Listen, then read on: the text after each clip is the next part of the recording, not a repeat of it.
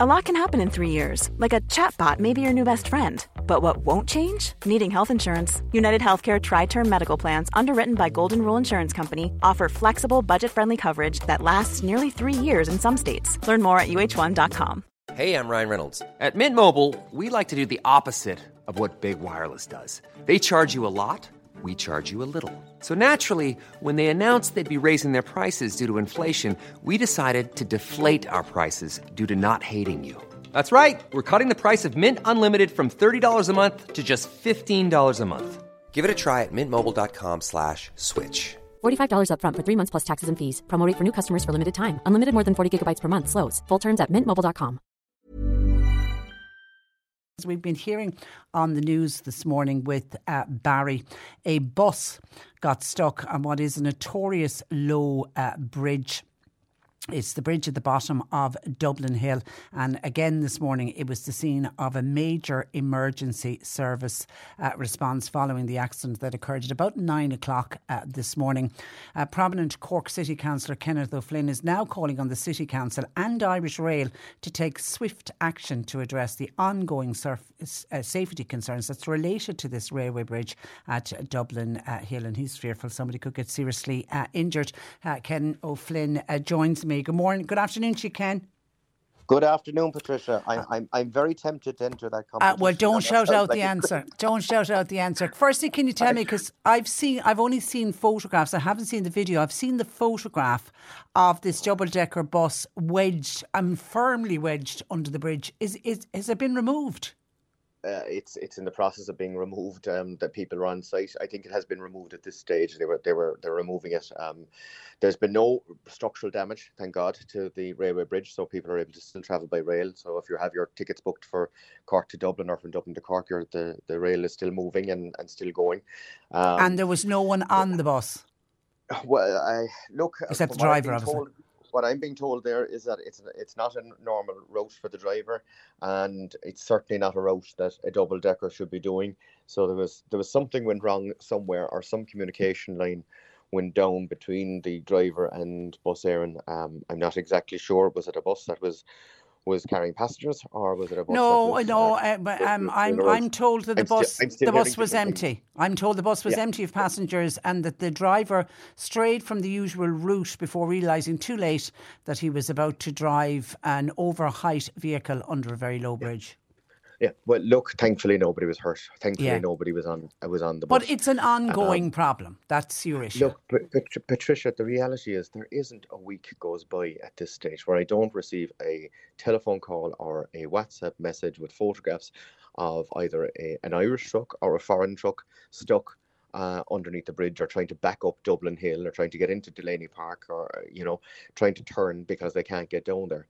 We have a number of signage. We have spoken to Google Maps and to TomTom and all these other companies out there, highlighting that it is a low bridge, and that there's a height restriction there. There are signs up there, certainly from Cork City Council and from the Irish Rail.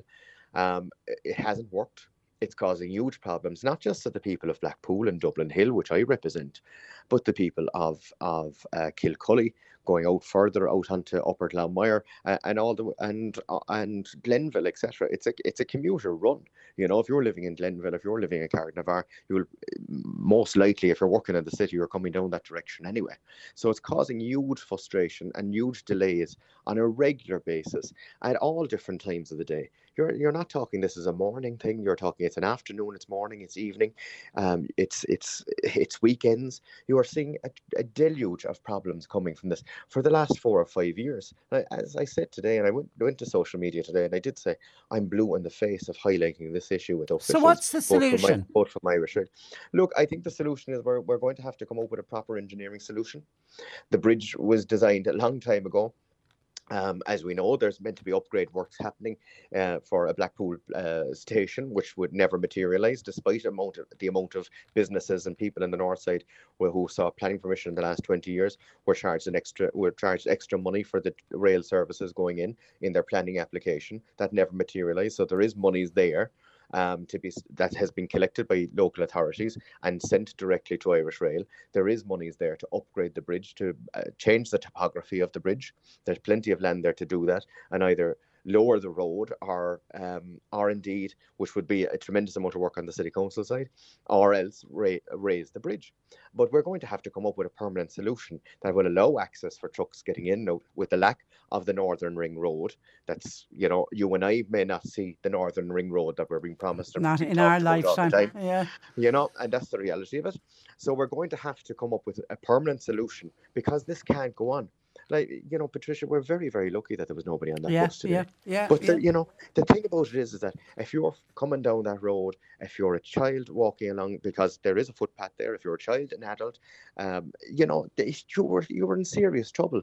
And the reality there is we are now buffing the trend, and we're going against the odds at the moment of somebody being seriously injured or worse. I think if I went into Paddy Powers or Boyd's Sports or whoever these turf accountants are, if I went into one of these tomorrow and said, look, there's been 25 plus accidents regarding Dublin Hill in the last 2 years, what are the odds that somebody is going to be seriously injured or worse? I think I get very, very good odds in that. And we're playing. So it's down to it's down to the City Council and Irish Rail. They both have responsibility. I think it's really more down to Irish Rail. Yeah, it's really more down to Irish Rail to correct this.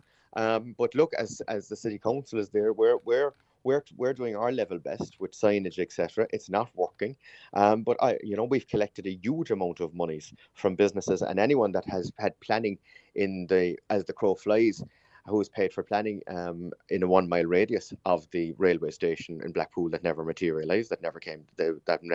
So there has been money collected. It's about time now Irish Rail opened its